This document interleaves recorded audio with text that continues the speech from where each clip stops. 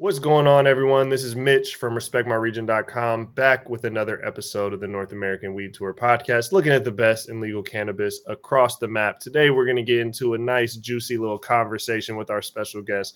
I hit the kush right before there. Josh Swider of Infinite Cal Labs. Man, how you doing today, Josh? Pretty good, man. How about yourself? I'm hanging in there, man. I'm hanging in there. You know, we were just talking right before we got online. I'm out here in the Washington area. You're from out here, so it's always a blessing to connect in this industry with a fellow PNWer.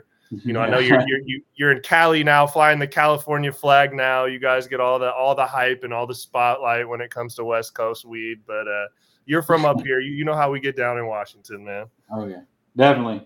I don't miss the rain though. I'll tell you that. Yeah, I can dig that, man. I can definitely dig that.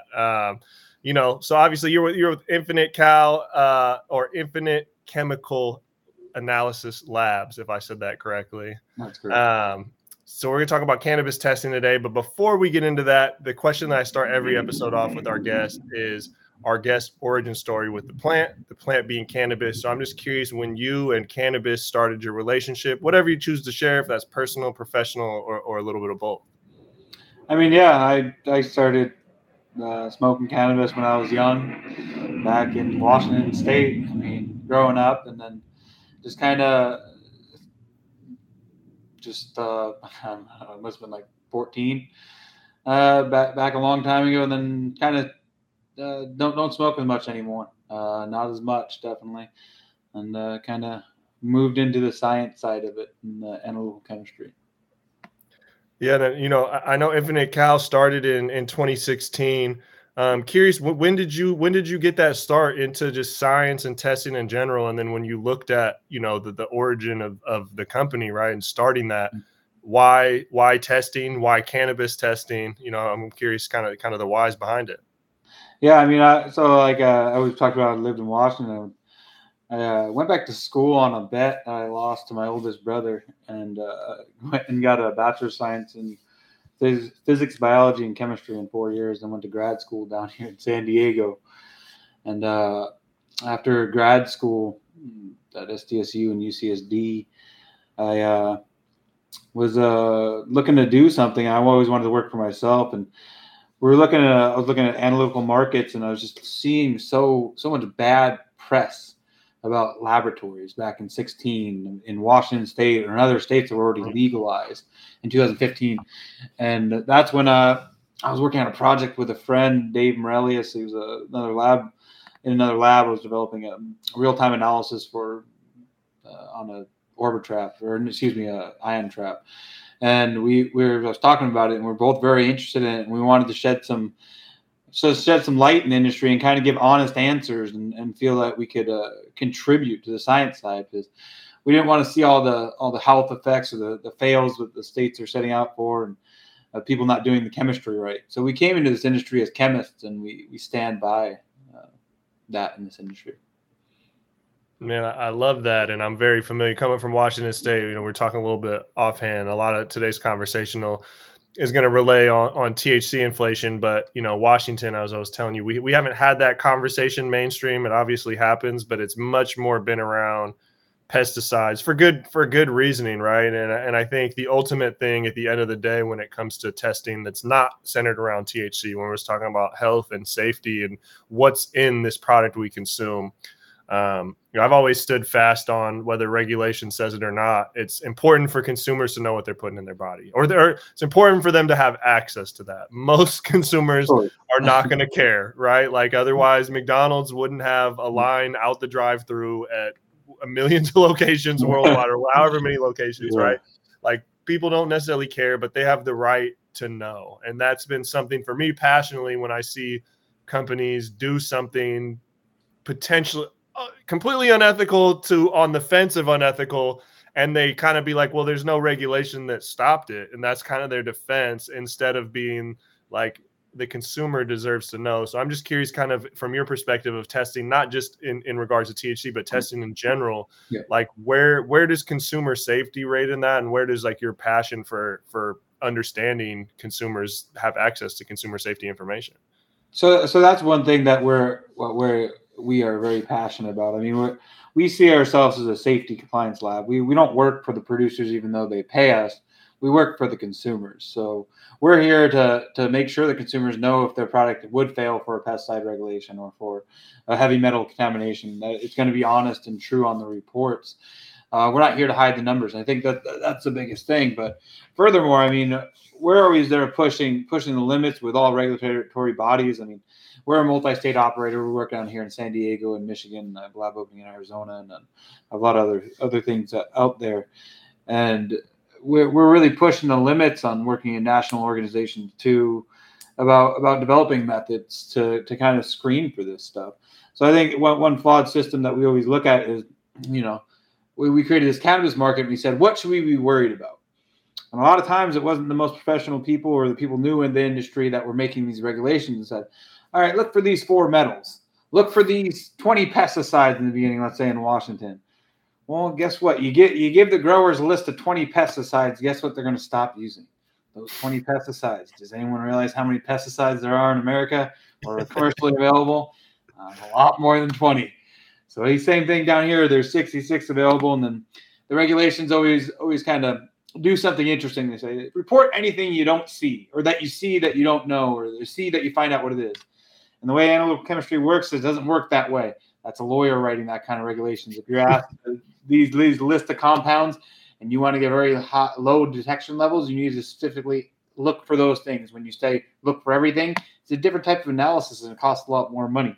So those are those things we work on in the background, is looking at more of a full scan and kind of be able to help out, hopefully guide regulations and improve these types of things and make sure we are getting a safe product. I think that's one thing. Not every producer, not anyone on pointing fingers that does that kind of thing with the list, but we know it's out there, and that's something I think the public should be demanding more. And a lot of times it's hard running a company like an analytical chemistry lab because all this kind of stuff costs a lot of money to do.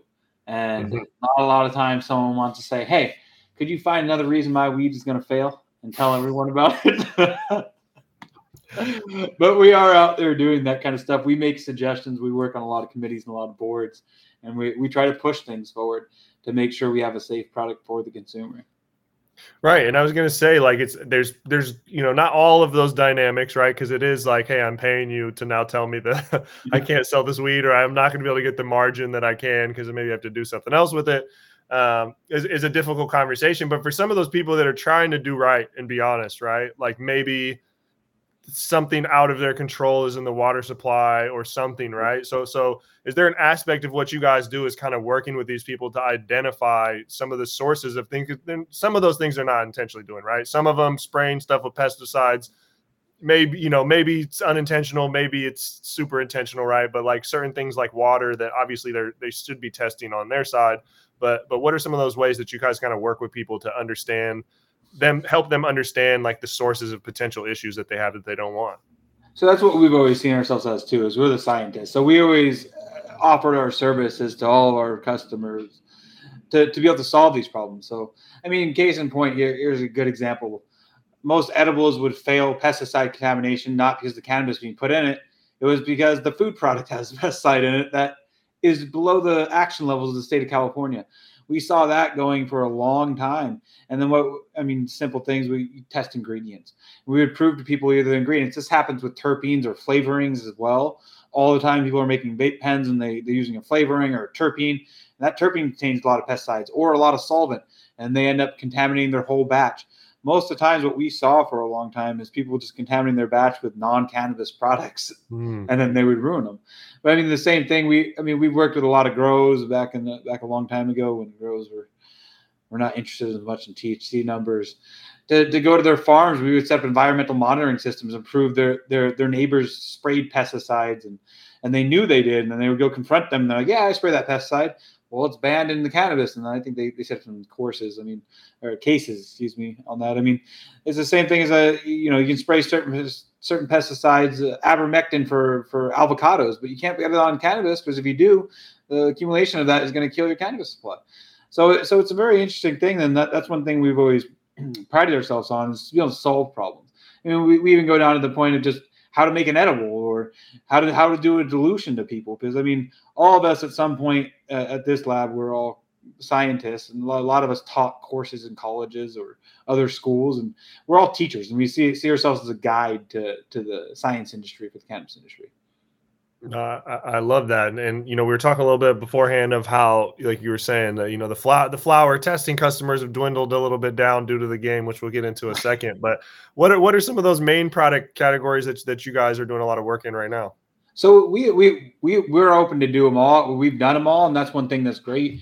Is it's the same thing with the number of different samples we've got. We've tested everything from flour to any edible product under the sun, to lubricants, to nasal sprays, to every type of edible pizza, barbecue sauce. I mean, anything out there that they can put cannabis in, we've pretty much tested it. But a lot of things we do help people with are formulation. So edible products, that kind of stuff is we can really have people dial it in. I think a lot of times any producer really looking to do their customer base right. So I always take it back to you can find a lab that give you the result you want, but then what are you doing? You're screwing your customer, and then the customer's like, I had a bad experience. This wasn't a very good product, and it's promised it was going to be. So it's better to get these products right and to make sure you're getting a consistent product. If the systems break down all the time as in a manufacturing system, and you want to make sure you're getting quality product out there to your customers. So we do a lot of testing in a lot of different fields. But I would say a flower, we used to test a lot of it. Now we don't.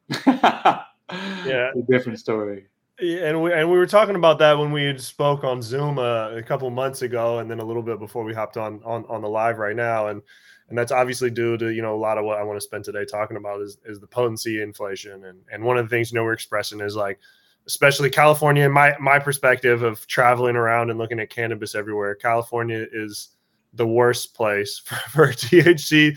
Not just people lying about it, but just the consumer putting so much emphasis on it, kind of across all even from the low shelf all the way to the top shelf. It seems there is no consumer demographic that doesn't care. And I was sharing with you, like, in Washington, I feel like your top shelf consumer doesn't care. Like, they are like have reached fucking enlightenment. They don't pay concern to that, but the mid shelf really cares about that in Washington. In California, I really feel like it's across the board. You can't call it premium if it's not hitting 30%.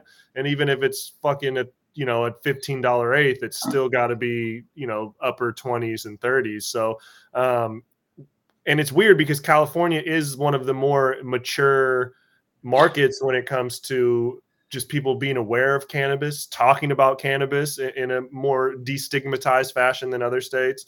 And the consumers are super mature there, but it's this THC thing is just not really piercing the consumers and creates a weird dynamic in the market. Do you solely put the and I'm not asking you to point fingers, but do you put the blame ultimately? Is it the consumer, or is it everyone else kind of just copping out and catering into that? I truly believe it's almost it's the consumers, but it's followed up by the producers, or anyone doing it, because they all created the problem. I mean, as a lab owner and someone running this kind of stuff for a long time here, I mean, the calls we get, or the round robins we're involved in, or the phone call saying, "Hey, my flower back in 2018, my flower had to be 20%. That's what they started back in 2018. It has to be 20%, Josh. If it doesn't say 20%, I can't sell it on the shelf anymore." And I was like, you know what? I can't promise you a number. This is outdoor. It's it's coming out at 18. It's a wonderful flower. People smoke it. People like it. What's wrong with having an 18 on it? And then, you know what? Another year down the road, same conversations. Josh, my 20, the actual flower is 20. It has to be 25. If it's not 25, I got to go to the lab that gives me 25 because the shelf doesn't sell it. So the customers are only buying it, and now it's 30. I'll tell you, like, the most dispensaries in California aren't buying product unless it says 30 on it. And is it really 30? I mean, it's the kind of we talked about before. It's the same thing. Take the same grows and say, let me travel back in history of this grow growing the same strain for the last 6 years. Look, in 2016, it was 18%. You claim you perfected the method before 2016. You're growing the same cannabis, but now it's 32%? What's changed? That strain is giving you 32%, but you used to do 18. You used to do a shitty job growing it, or you're inflating something. So it's kind of that perception of people thinking that flower is all tied to that THC number. I think the consumers, I mean, back when I smoked, and consumed cannabis, you would take the bud, you would smell it and look at it. And that's how you determine if you wanted to do it or if you wanted to buy it or not. It's not, you didn't go to your dealer and say, hey, let me go ahead and get the highest THC you have. And if you said that to them, they'd be like, what the fuck are you talking about? So, I mean, now it's become this thing, this glory thing of getting this highest number. And at some point, I hope the consumers wise up and say, hey, am I getting ripped off here? Am I getting scammed? Or are they just, dingling a carrot in front of my face to get me to buy something? And it's actually a shitty product. I mean, that I'm not saying everyone that has these really high numbers or anything like that. Sure, there's been a lot of great production increases in production or efficiencies where you can grow some great indoor or even great flower that gets you up to the 30% level. But I can tell you it's not all of it. If you look at the studies, they aren't. And you start getting these cop-outs, and I mean, I can go on this forever, and you'll hear from producers, oh, well, when I tested it, it was 50%, and then it automatically degraded, so this another lab tests it, and it becomes 30% or 20%, that's not the way it works. Please use science. Please go ahead. I've done studies like this. I bought flower and let it sit around for 6 months and heated it to 38 degrees Celsius and let it sit there. And you know what? The THCA goes to THC and a little bit of CBN. But guess what? It wasn't ever 40% and then going to 20%. It might have been 22% and then going to 20%. So I think we all need to get our stories straight and stop pointing our fingers at stuff and realize, like, consumers need to realize they're being ripped off. I mean, if there's buying on points. I liken it very much to, back in the day when in the legacy market, before that was a buzzword, I would always say you get call from, one of your various plugs or whatever. And it's always, I got the fire, I got the super fire. And then as soon as you get there, as soon as you walk in the door, they know they can't lie about it anymore. Yeah. They're about to look at it and smell it. And they're always like, I mean, it's some cool, it's a good deal or whatever. They go into their whole spiel that was complete opposite of what the fuck they said on the phone or when you saw them, outside of that. And I'm always like, bro, I'm willing to pay, but I'm not good. Like, don't fucking trick me. I'm not here for the tomfoolery, bro. Like, just tell me what it is. If it's a certain price and I can make it work with the system, it doesn't need to be the fire of the fire. But if you're going to sell that, it better be that way. And I think it's very similar to what we see now is everything on the shelf. The THC percentage is jumping off. You get home and you bust it open and you're like, this shit smells like garbage, man. Like, but I think that's actually something that's very interesting and even the consumers can do. Why is it the cheaper the product gets, the higher the THC number? If it was the important thing, I can go buy an eighth for $10 that has 45% THCA on it. Does that make sense to anyone? But I can go spend $60 on an eighth with 25%. THC shouldn't be the important thing we're looking at. That's a good point. And that's a good point for, I always like bud. I talk to a lot of stores and a lot of bud tenders, and it's something that they struggle with too. And sometimes a lot of them just throw their hands in the air. They're like, bro, I be trying. And people just are like, shut the fuck up and show me what has the most THC. Stop trying to explain shit to me.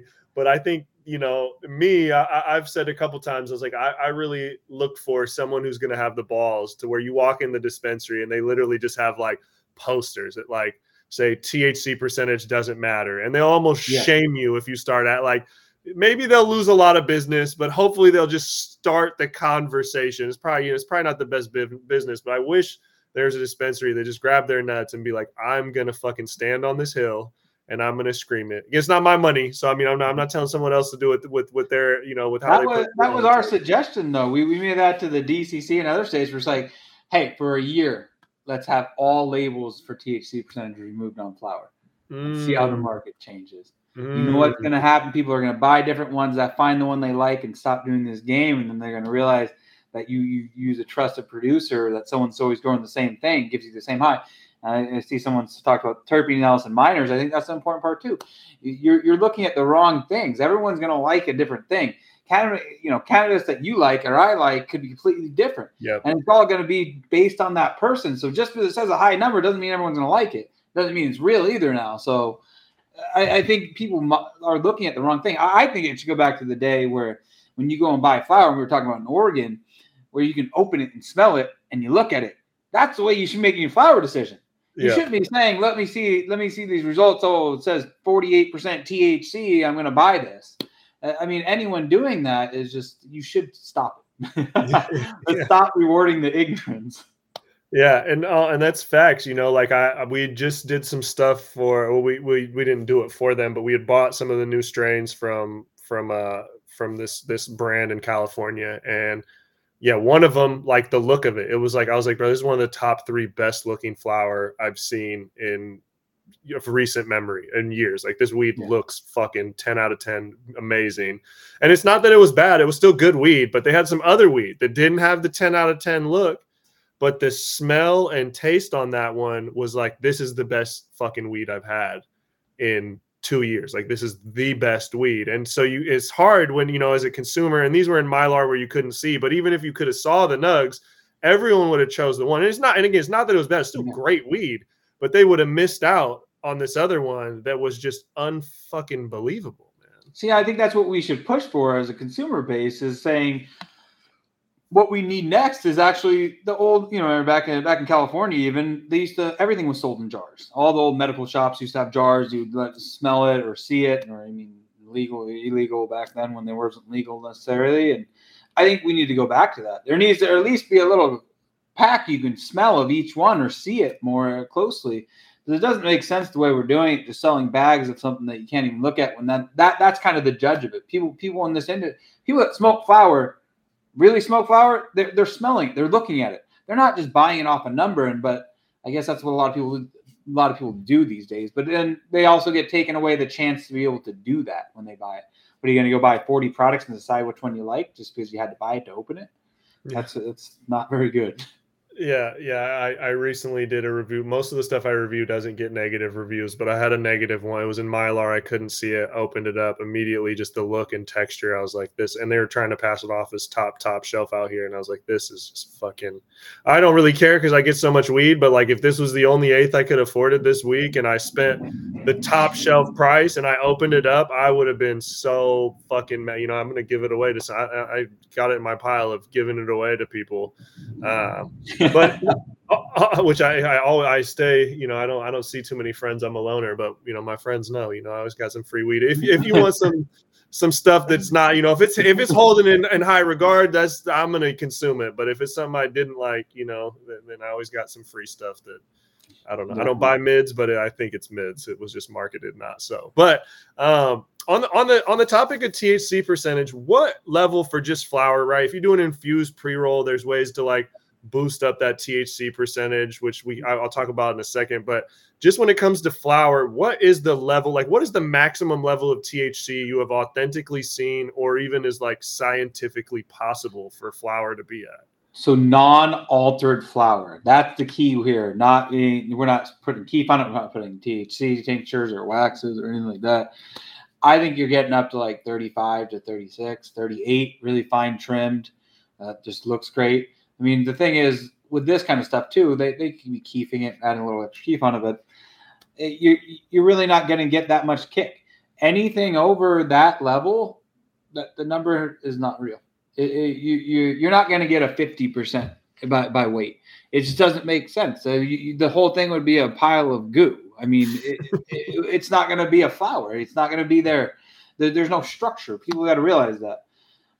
So I mean, that's my personal opinion. I've seen some stuff up there in the mid 30s. That's kind of where it gets to. But I'll tell you this: it's not the best flower out there even. So a lot of people would smoke that flower and say that flower sucked or it's okay. And then they would go smoke something that was 22%, and they'd be like, this is the best flower I've ever smoked in my life. I think people need to get away from it. They need to get away from this number as being a judge of good or bad. I mean, we kind of said it on the phone call. It's like you don't go buy vodka and say, oh, I'm going to get 150 proof vodka, some cheap $2 Chuck stuff, and then you love it and drink it. No, it tastes like crap. I guess it does the trick, though, and it's not enjoyable.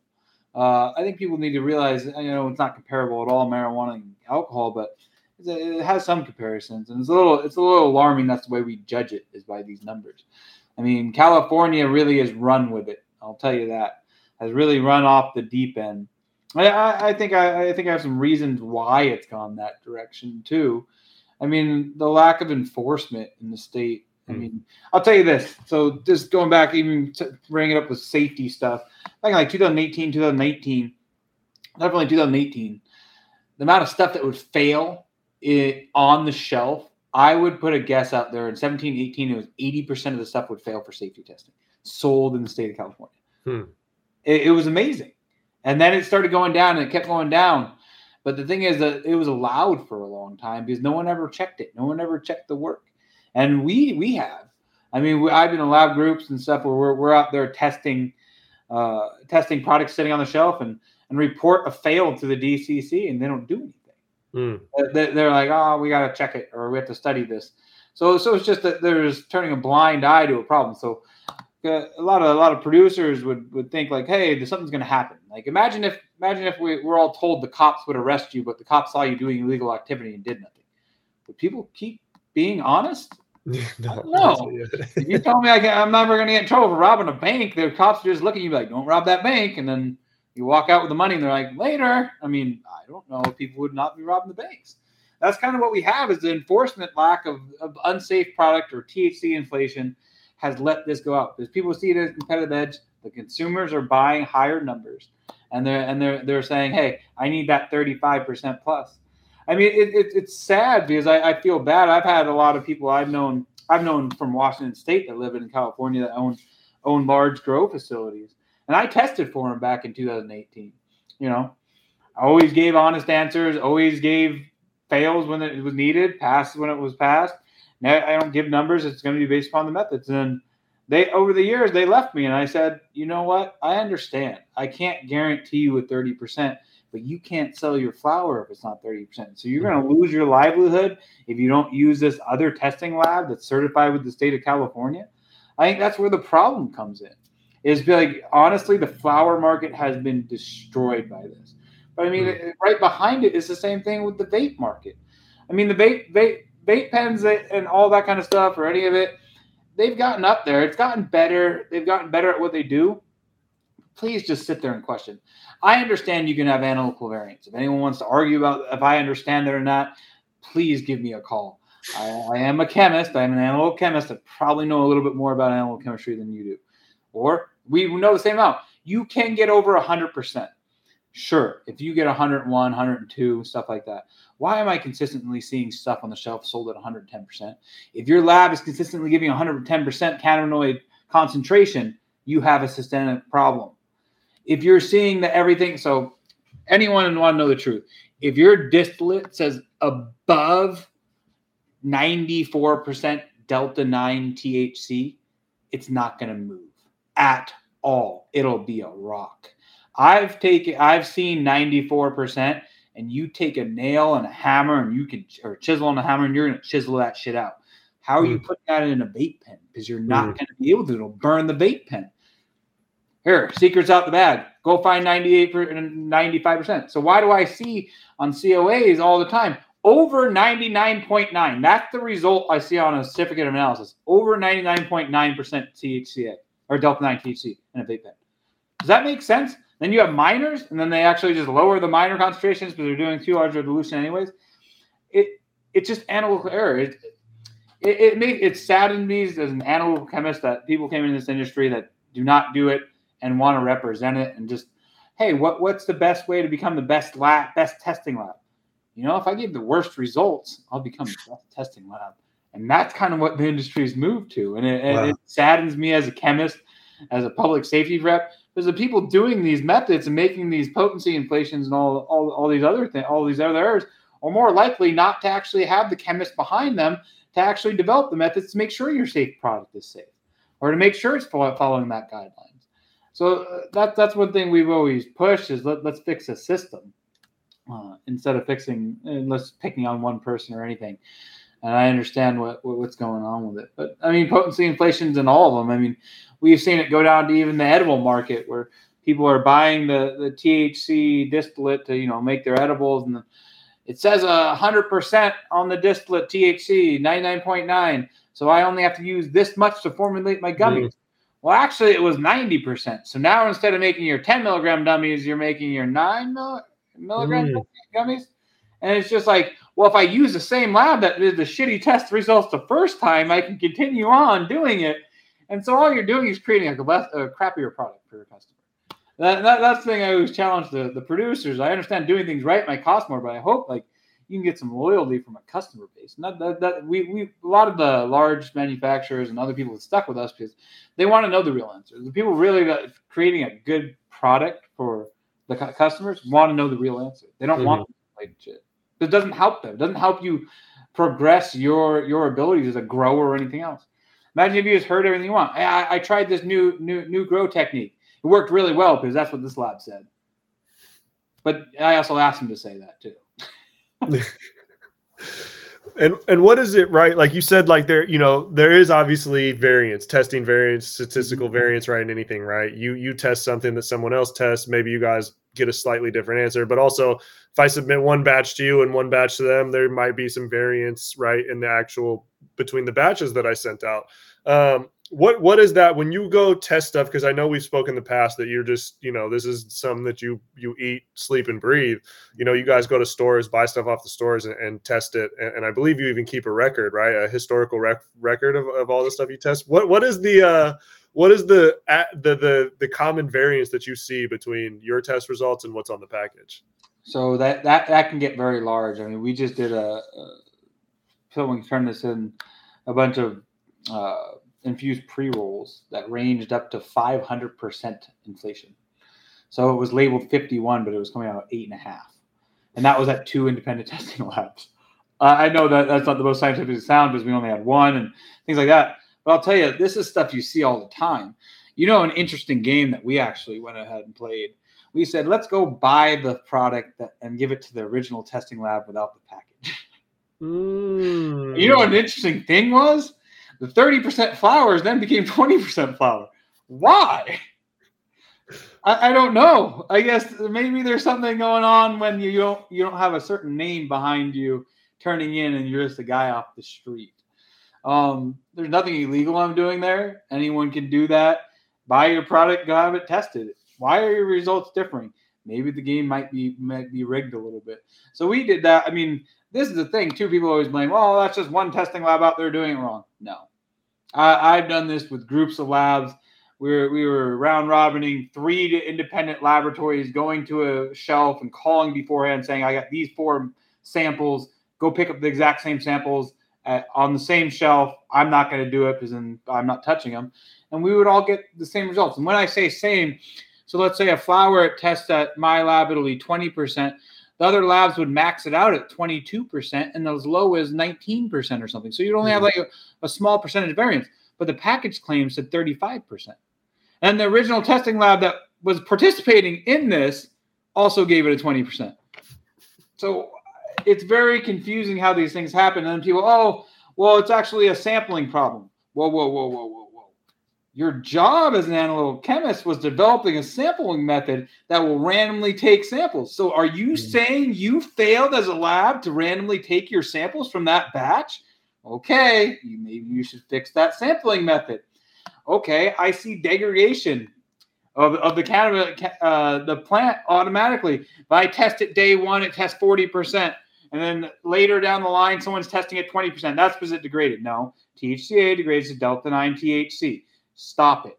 And that's all accounted for by total THC. And then you also see CBN or other minors. I've done independent tests where we bought flower and we incubated it at high temperatures for a long amount of time. And we see very small change in total cannabinoids or total THC. Very interesting. Stop living on lies. Try science, guys. No, like it's no culpability, right? Everybody's like, oh, it's not me. It's that. It's not me. It's the system. It's not me.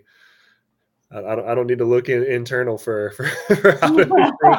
It's always some external. What are some of the things that you hope to see? I mean, obviously, one of them that you covered was like, that there's just kind of there's no consequence, right, for doing this behavior, which is it's unethical, right? At the end of the day, it's lying, it's fudging, whether it is to make something safe that isn't quite safe, or just so something sells, right? You're marketing something that is not what it is. You're marketing it as something that it isn't.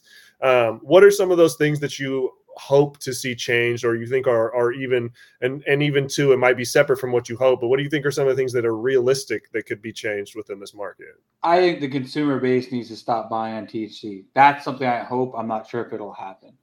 The second thing I really think really should happen is we should see labs doing this stuff 100% shut down. No questions asked. No charges. No $5,000 fines like Florida. If you're proving negligence, and you know what my favorite excuse is from talking to labs? Well, I didn't know that. I'm not a chemist. That's when I talk to the labs like, well, we have error analysis, but we're not chemists. Well, why are you in it? I can't be a surgeon and be like, sorry, I killed your wife when I was doing surgery. I'm not a surgeon though. It doesn't work like that. Stop running a testing facility. That's what you see in these industries. So we need to see real enforcement.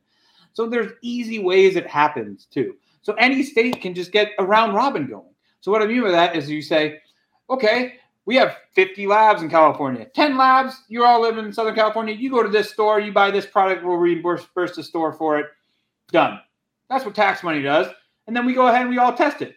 Wow, look, all 10 labs said it was 20%. When that original test, it said 30%. So either the producer's doing a switcheroo with the flower and presenting the wrong flower, or the testing lab is juicing the results. Both are possible options. No one really knows the answer. But I'll tell you this, a lot of times it's the labs doing it incorrectly. So those are simple things. There's a million things you can do to fix this problem. But I honestly want to see I would want to see labs go down. I want to see, it's the same thing as any falsifying of any results. You should get a financial penalty, potentially jail time for doing this stuff. There is a lot of stuff in this industry where people are making back-end deals to straight say, oh, I'll pass your failing product. And then now you're getting it onto a shelf and selling it to the consumer, and you're harming the consumer. And there's back-end deals by laboratories in the state of California doing this. I will say that. I'm not going to point out names. I know who you are. You probably know that I know who you are, to tell the truth. And I'm sick of it. I think it needs to stop. I think the consumer is the ones that get hurt on this stuff. Yeah. But I mean, that's what I think we should see. We should stop glorifying the fact that we can get high THC results and kind of go back to the ways of smelling the cannabis or looking at the cannabis, or before we make the assumption of what's good flower and what's not. Man, I love that. And I like that. Your desired solution is two-pronged, right? Regulatory and oversight, and then also on the consumer standpoint. And I know from the consumer standpoint, I think a lot of people, like I was saying to you before this, I think a lot of growers would want that. I don't necessarily think that it's always the cultivator, right? Like it's something in the business system. Maybe it is the cultivator, but like I said, one of my favorite questions of asking cultivators is always, what's the strain you grow that can't test well enough for you to put on the market? And can I try some of that? Because nobody gets it, And yeah. And I think even in that regard, consumers are deprived from a lot of weed that the cultivator who sees it all, right, who's the most adept to what quality is like, I can't even grow some of my personal favorite stuff because the market rejects it. That's why, I would even suggest, I don't know if I did this in fun, you remove the THC numbers from packages for a year, and then you see what the consumers actually like. And you just remove it. You can find out like on a COA or something, but I think that's what we need to move to. We need to move back to pulling the lab results down. See someone getting in trouble, testing labs, producer, or anyone. It's going to happen. I think the DCC has been screamed at enough by a lot of people that I think a lot of things are in the work that you're going to see. I've heard a lot of stories about lawsuits starting against producers, just defrauding their customers, class action starting in the state of California. You saw that class action in Alabama that was started against 3 producers and 4 producers in a testing lab. This kind of stuff is kind of firing up around the state and around the country. And I would be shocked if it goes another 6 months before you start seeing class action lawsuits drop in the state of California. That's what I need the producers realize what's happening. You want to be on the good side of it. I'm not saying you have to test in my lab, but if you know something bad's happening, it's your responsibility, the producers, to stop this kind of BS.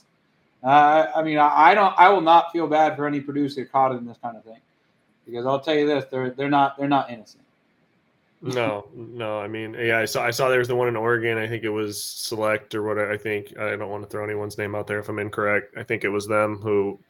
It was like CBD, something was like mislabeled, or I don't know if it was much of a testing versus mislabeling, and you don't know if it was honest mistake or conscious. But regardless, it was consumers were being defrauded. To what extent? Sure, maybe if I lie about THC percentage to the consumer, I'm not, I'm most likely not putting them in harm's way or doing something malicious. But at the end of the day, it is unethical, right? And there is no other. There's consequences for that. I can't sell you a used car and lie about the fucking mileage on it. You know what I mean? At the same time, though, so what if you're taking this back to the reason why we legalized cannabis? Why do we legalize cannabis? For medical use. That's kind of like what the whole start of this was. Yeah. Right? You have a patient that knows they need to eat 10 milligrams a day so they can eat food or feel better. But now the package claim is irrelevant. It doesn't even tell you what it is. Or they know they need to consume so much THC to get their pain away. You guys, you get what I'm saying? So when you take a step back and say, okay, the medical market is not booming anymore, because they just shop at the rec market. But the whole fact that we are putting these stamps in so much importance on the fact that we're testing all these cannabinoids and this potency number, we're testing it. And this is the whole reason the whole industry is done. But now we can falsify the results and they don't matter anymore. I think that's the most malicious thing that people are doing. And someone might actually care about the numbers. And we kind of talked about this for a second on the phone. It's like the edible manufacturers can even start slipping this off too, because they're buying their product that starts at 110% Delta 9 when they buy it, and they only use so much to formulate it. And now you're getting an 8 milligram gummy instead of a 10 milligram gummy. Who are the people losing? Is the consumers losing? Is anyone using it for any kind of medical reason? I have to eat 1.5 gummies now to get the same thing. And then that shitty time when they did that and they couldn't get rid of the pain, or they're looking for actually high THC cannabis because they need it for a medical purpose. I honestly think the importance of it, the whole reason why we're in this industry, is to give accurate results. And it doesn't matter if it's THC, CBD, any of the cannabinoids, any of the terpenes, we should be doing it correctly and not willingly and knowingly falsifying the data or unwillingly. If you're unwillingly falsifying the data, you shouldn't be an analytical chemist in this industry. You shouldn't be in this industry.